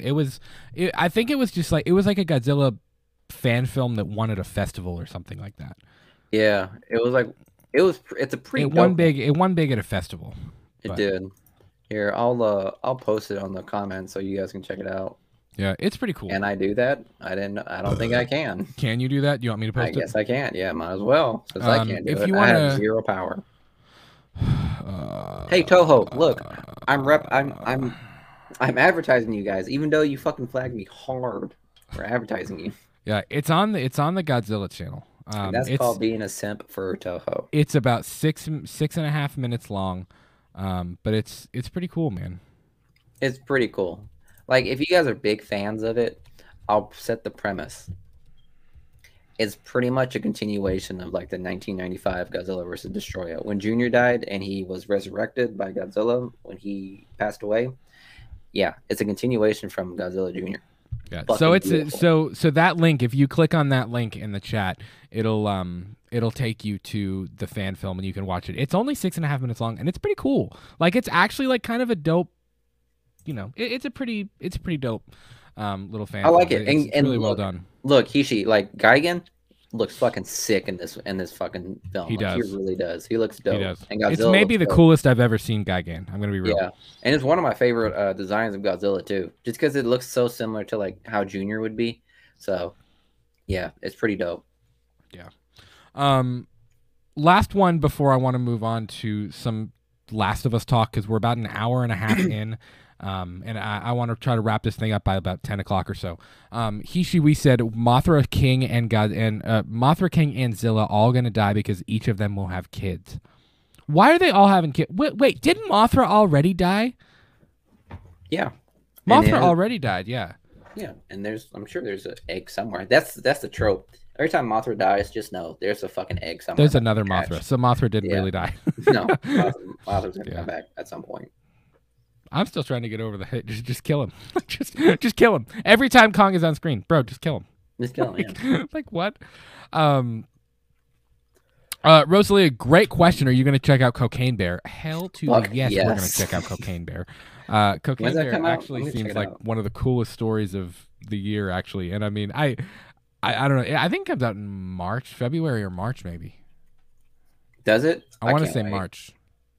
I wish it was February so I can do it as a Valentine's Day thing. Yeah. I know what you mean, man.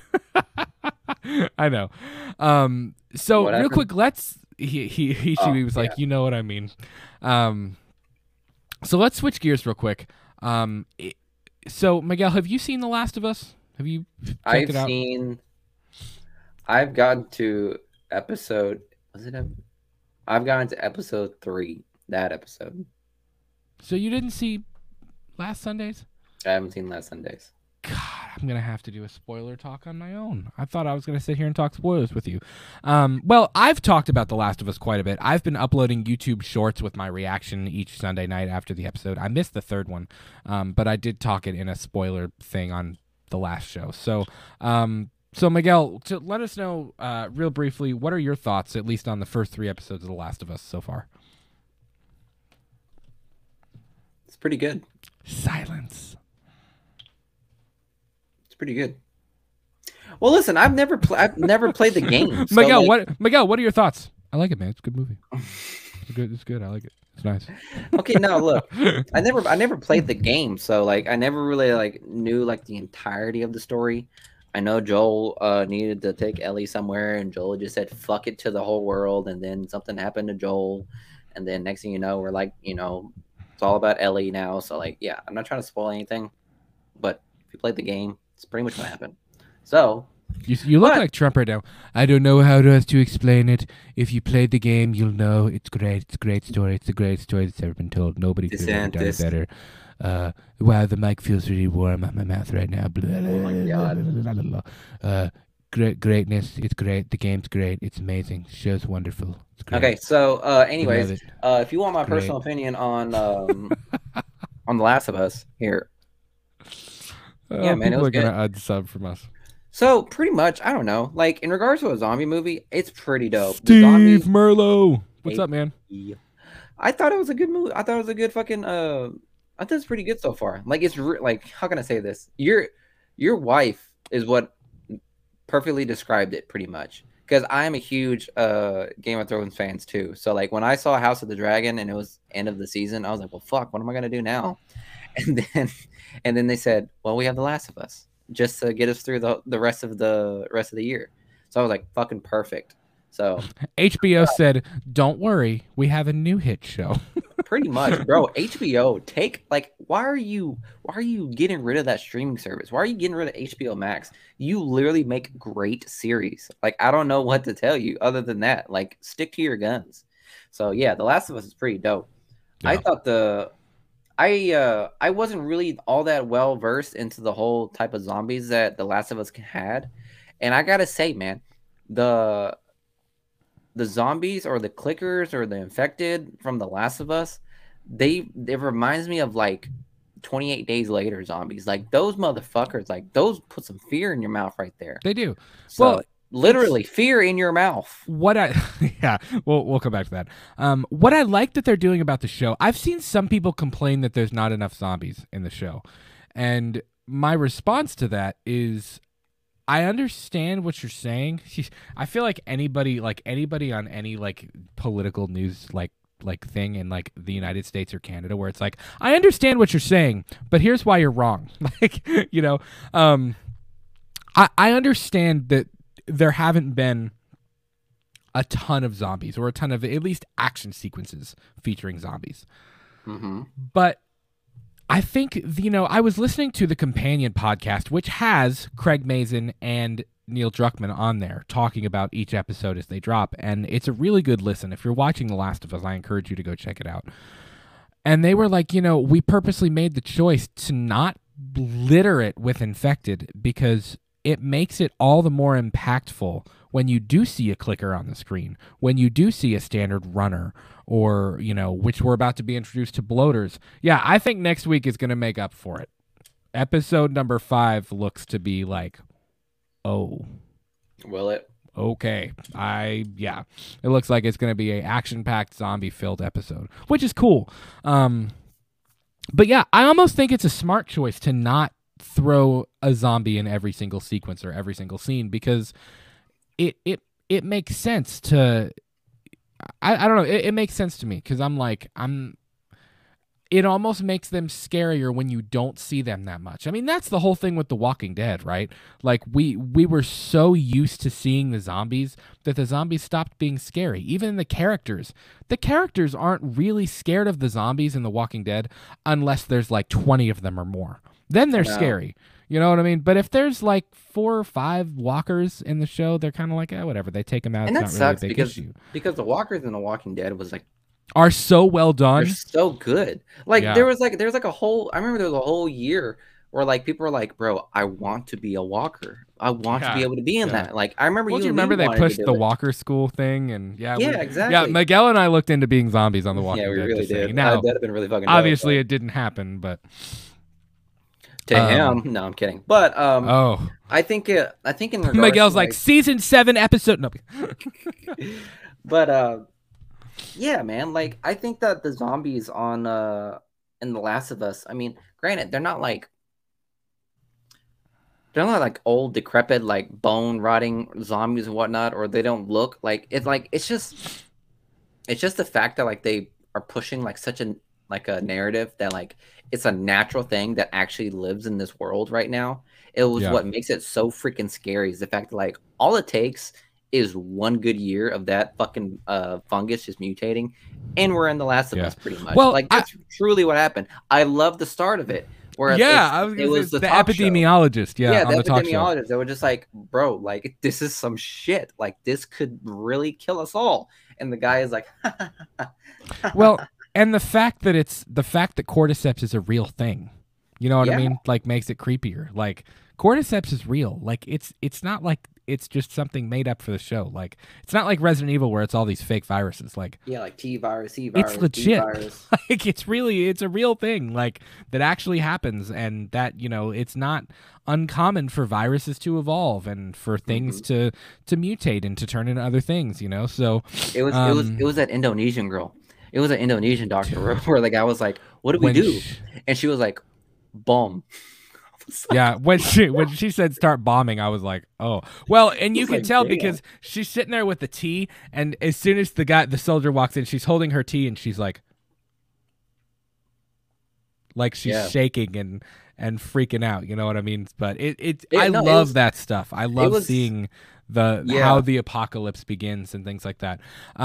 It was a shared fear that she had because it was like because she wasn't just talking about like bomb some random city. She was talking about bombing her hometown. She said, "Please let me go with my family so that I can be with them when they bomb me." Like fucking hell, like she was willing to just go like roast in flames for the sake of keeping this virus intact because there's no cure. Is that what they said? They said there's literally zero cure. And I still don't understand Ellie's stigma on how she was able to survive. Obviously, I've never played the game, so I don't know. Yeah, they've made some. Obviously, this is very broad strokes. I've played the game, so I know where we're headed. At least in a sense, I know where we're headed. Obviously they can deviate, and they have deviated in certain aspects. Like there's no spores in the TV show. In the game, there are certain areas where Joel has to put on a gas mask in order to be in there, because if he's breathing it in, he'll become infected. They took that out of the show, which makes sense. Logistically, it makes sense. The thing with Tess, when the zombie kind of senses her, and then it turns and the fungus, it kind of goes to do the like, that shit was so like the what people call the kiss. Zombies. And the like the fungus like touched each other and was like growing inside of her, whatever. Like they've done certain things like that make it interesting and different. Because that kind of stuff didn't necessarily happen the same way in the game. But I like the deviations so far. Even the stuff with Bill and Frank. I actually think I prefer the Bill and Frank stuff in the show than I do to the game, because it fleshes things out more. You have an opportunity to flesh things out in a different way in the show than you do the game, because Neil Druckmann was talking about this. He was like, when you're creating a video game, you have to keep the player engaged at all times. That's why there has to be a certain amount of action. You can't have this long, drawn-out sequence without anything happening, because the player has to be able to do something, because it's a video game. You know what I mean? That's the point, is to be able to play the game. So, you good? Yeah, I thought you were getting ready to speak. I didn't expect an awkward pause. Just ended right there. Sorry. Well, but that's where I was ending. So like after because I'll say this, because the last episode I saw was obviously Bill and Frank, and after I saw that episode, I obviously went down to watch the scene with Bill and Frank, and the video game. And I'll tell you what, dog, I like the show better. I do too. It's a better story. It made Frank seem like a fucking dick. He was like something like, "Oh, you just want to live on your own or whatever," blah blah blah blah. So I took the battery. It's like, Jesus, Frank. Yeah, like, it was all very implied in the game that they had a relationship and things like that. By the way, can I tell you something? Go ahead. After we watched episode 3, Julia said, "That would be you and Miguel if the apocalypse happened." Jesus Christ, who would be in the hole? I was like, what? Who would be the doomsday prepper? Who would be the doomsday prepper, and who would be the one that get trapped in the hole? I would probably be the doomsday prepper. Damn, I knew I was taken. I knew I was catching.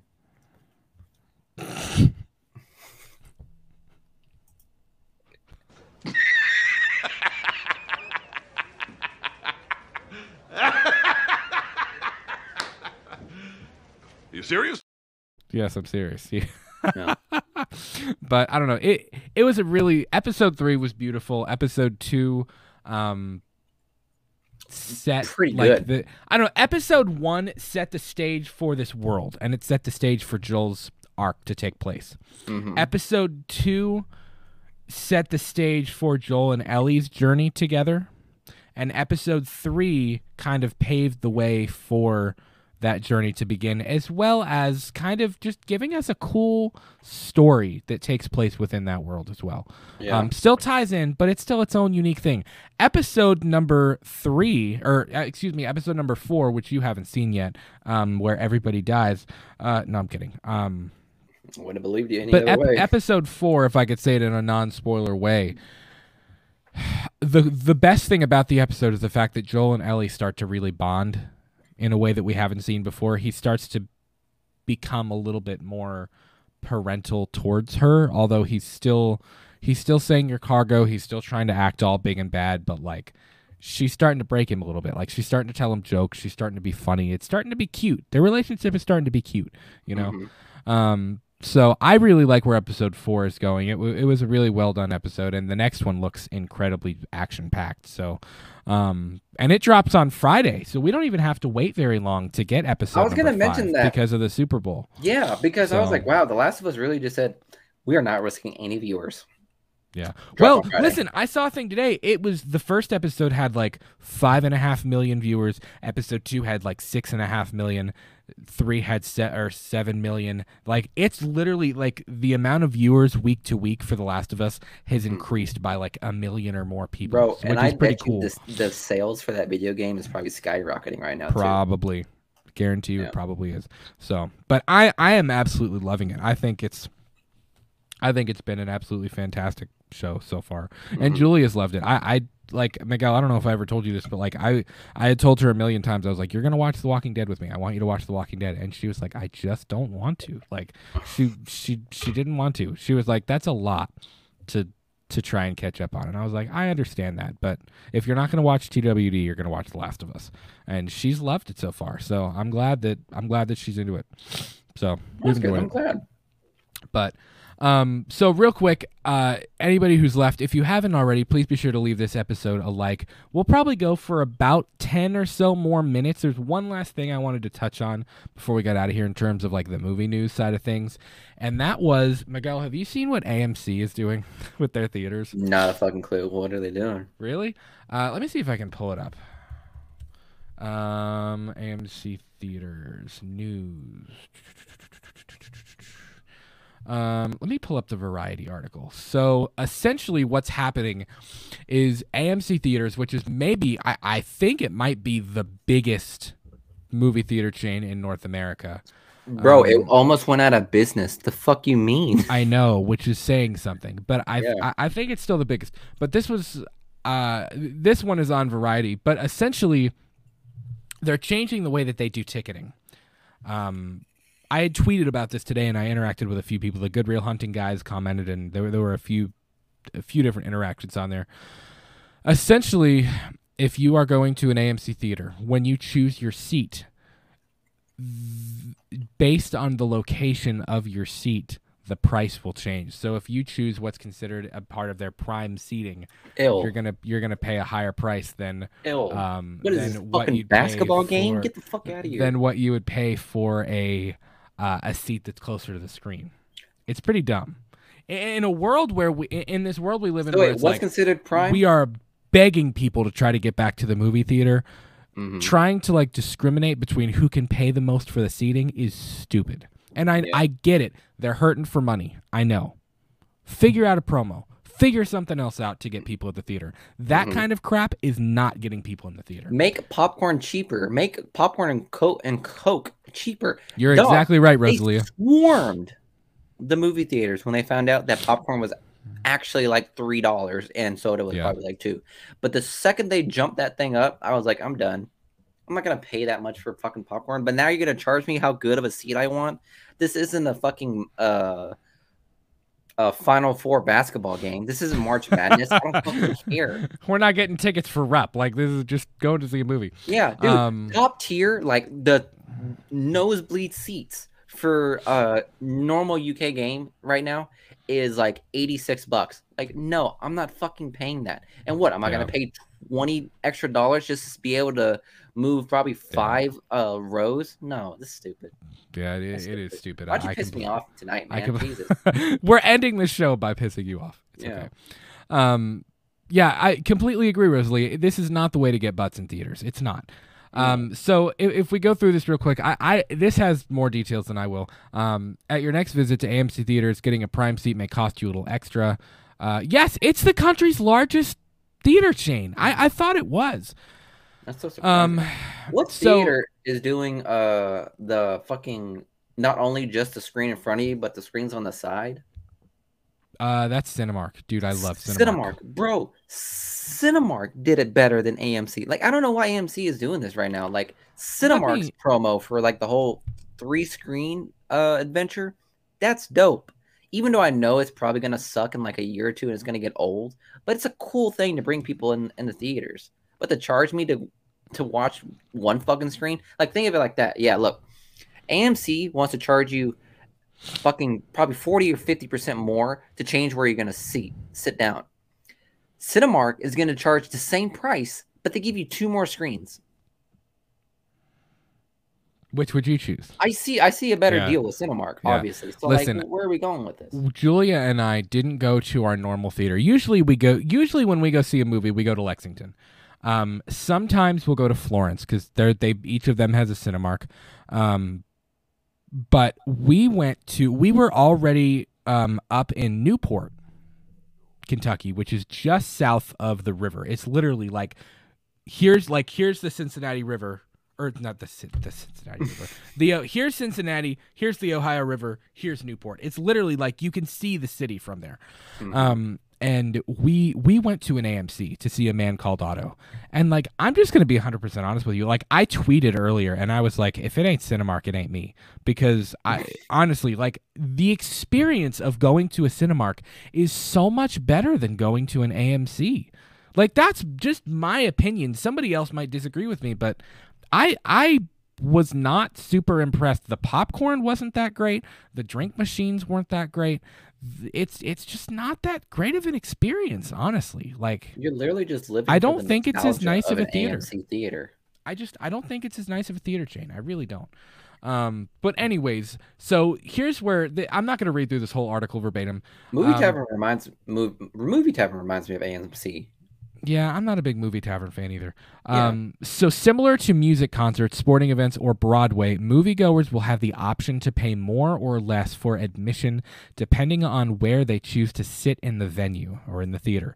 In effect, front row seats will be available at a lower price, while seats in the middle of the theater will be available at a higher price. Now, somebody had said, I think it was Bretman from Goodreel had said that, yes, I would pay $10 and risk 2 years with a felony to go pirate the movie than pay $50 to go watch it at AMC theater. I do agree that the sound quality is going to be better in the center of the theater or in the back of the theater. I understand that.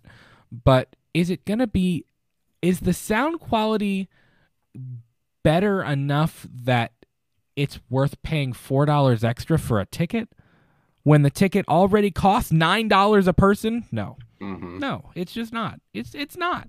At least to me, it's not. Some people might think it is. I don't know. The initiative kicks off on Friday at select AMC locations in New York, Chicago, and Kansas City, and will be expanded to all domestic AMC locations, yada, yada, yada. Here's the interesting thing. So there will be 3 different seat price options. The first is standard sightline, described as the seats that are most common in auditoriums and are available for the traditional cost of a ticket. So that's what's the normal cost of a movie ticket. Then there's value sightline, which is the seats in the front row. So you have I believe the back and some of the outers are going to be the standard ticketing. The front is value ticketing, so that'll be the cheap seats. In other words, economy. Yeah, the economy seating, as well as the ADA seats. But then you will also have preferred sightline, which is the seats in the middle of the auditorium, and they're priced at the premium seats, you know what I mean? Things like that. That's so stupid. And also the AMC Stubs members, or whatever the hell it's called, they can reserve seats in preferred sections at no additional cost. So if you're part of the AMC rewards thing, it'll be the same price for whatever. Again, garbage. Wait, stupid. So even if you're an award member, you still got to pay the same price? No, if you're an AMC Stubs rewards member, essentially you can you just pay the same normal. You just pay the normal flat rate. Like there's no value. It's just the standard whatever the ticketing is. Say the standard seating is $9 a ticket, value seating is $6 a ticket, and premium seating is $12 a ticket. You would just be paying the standard $9, like just the normal flat rate. You don't have to pay the extra. Stupid. You don't have to pay the less. I know I think it's ridiculous. Yeah. Bad move. I saw where it was expected to provide a detailed seat map that outlines each option during the ticket process. I saw that map somewhere. Give me a second. I'm gonna find this. For what? What are you finding? I saw a map. There was a seat map. Oh, of what the cost would be? Yes, I saw this. Rosalia, I agree. Like, so now there's gonna be a first class sections in the Cinemark. How more pretentious can these people get? Honestly, like, you understand? Like, imagine, like, you know, I could picture this scenario right now. Like, mother takes her kids to the movie theaters, and they're like acting amok, and that's fine. That stuff happens at theaters, but it's fine because we are all paying for the same experience. But then when you have some fucking mobilo that's gonna like say, I paid $50 so I can have the good middle seat, and your kid's fucking crying and shit like that, that's gonna happen. Like, you're gonna create literally like a financial divide, or like what's it called status, like divide between these movies. And yes, like, there it is. Okay. It's fucking ridiculous to have that. Yeah. I completely agree. And listen, if Cinemark and Alamo and all those other theater chains start to do the same thing, they're stupid. Because they should see the reaction to this and be like, okay, people don't want that. That ain't gonna work. Cinemark and Regal are gotta be like, let's just see how it goes. So I don't know if you can really see this. I know we're kind of like it's kind of cut off. Well, I can change us, but I can't change where we are. It's kind of cut off. Let me take us away. So if you can see, so blue is $2 off. It doesn't have the price on here.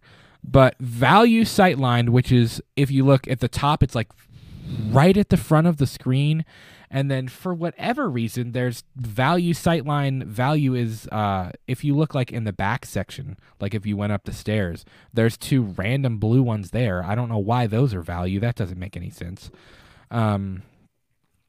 All of the white ones are standard sightline, like just standard seating. And then the yellow is preferred sightline, so it's $2 extra. So whatever you would pay for a normal AMC movie ticket, which I believe is like $9.50 a ticket, you're going to end up paying $11.50 a ticket instead of the $9. Which I know sounds like a small thing, but like, screw that. No thanks. Yeah, you're exactly right, Rosalia. It's a class dividing thing. Like that's all it is. That's what I was looking for. That's all it's saying. It's just dividing it into classes of who can do what. So yeah, I don't know. For me personally, I don't think that the AMC theater experience was nice enough for me to be like, yeah, I'll get a premium ticket. Like I don't know. I was not super impressed when we went to go see A Man Called Otto at the theater. And it was an AMC. I was like, man, like I actually found myself thinking, I was like, man, I wish this was a Cinemark. Like I really did. And I'm not like, whose idea was it? What?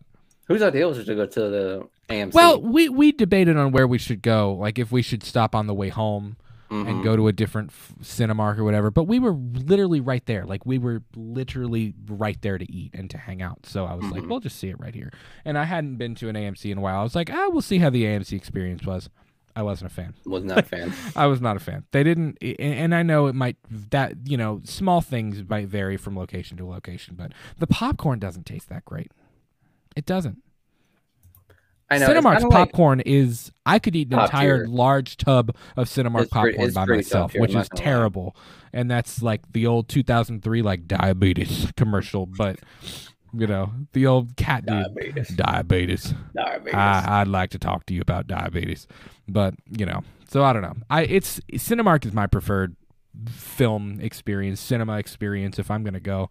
I usually, it's funny because I usually tag Cinemark in all of our stuff when we go see a movie, and I've had conversations with the people on Instagram. I'll sit there and text them. I'm like, I'm talking to the official Cinemark account right now. Like, what's happening? But Cinemark's always been good to us. So. Hey, yo, Cinemark, shout out to us. Give us some free tickets or something. Anything. Cinemark, we'll take that. We'll take that sponsorship. Yeah, I'll take that sponsorship, dog. We'll take that Cinemark sponsorship. We'll talk you up. We'll go see your movies all the time. Pretty much, yeah. I love it, man. Yeah, we're living in a society. Talking about George from Seinfeld. Yeah. Guys, listen, an hour and 54 minutes in. It is 10:03 right now. I've got to go to bed, so I'm going to wrap it up here for tonight. This has been a blast. This is the most fun I've had on a show in a while, man. Miguel, I'm so happy to have you back. I'm glad to be back. I've missed you. I've missed showering with you. What? But I've missed you being here. And listen, all of you guys that were here tonight, it's been an absolute blast to have you here. If you haven't already, please be sure to leave this a like. And if you're listening after the fact, please let us know. If you have questions, drop them in the comments. If you have thoughts on the DC slate, on The Last of Us, on the AMC thing, on any of the many things we covered tonight, this was a good old-fashioned hodgepodge show. And usually, I've found that anytime we have a hodgepodge show and we talk about a ton of things at once, it's usually a pretty good time. So this has been a blast. Super excited for the next one. Like I said, probably won't do a live show again this week. I'll try and break up this episode into smaller chunks, just for people that didn't get to catch it live, because I know it's a lot to sift through, and of course I'll put the chapters on here and stuff. But we love you guys. Thank you so much for hanging out with us. New episodes of Let's Talk Movies and Purely and Simply Evil premiere every single week at 8 p.m. Eastern. You can follow us on go ahead. At this moment, guys, in our pre-record, he'd be like, oh, "Fuck, I got to do it again." This is where dude, we got no J-Dead tonight. Where was J-Dead at? I was gonna mention that. Yeah, I haven't seen him. This is where J-Dead would be telling me that I'm having small pin strokes all the time. But what I was going to say is that you can follow us on Twitter and Instagram at LTM Podcast KY. You'll find it in the bottom left-hand corner of your screen. And if you're going to tweet at us, please use the hashtag Let's Talk Movies Podcast. We love you. You can follow us on Spotify as well, any of the other audio podcast platforms. I've got to update that, by the way. It's not updated at all. That shit. But so glad Miguel's back, guys. Hope you have an incredible rest of your week, an incredible Tuesday, and we love you. We'll talk to you later. Peace. Peace.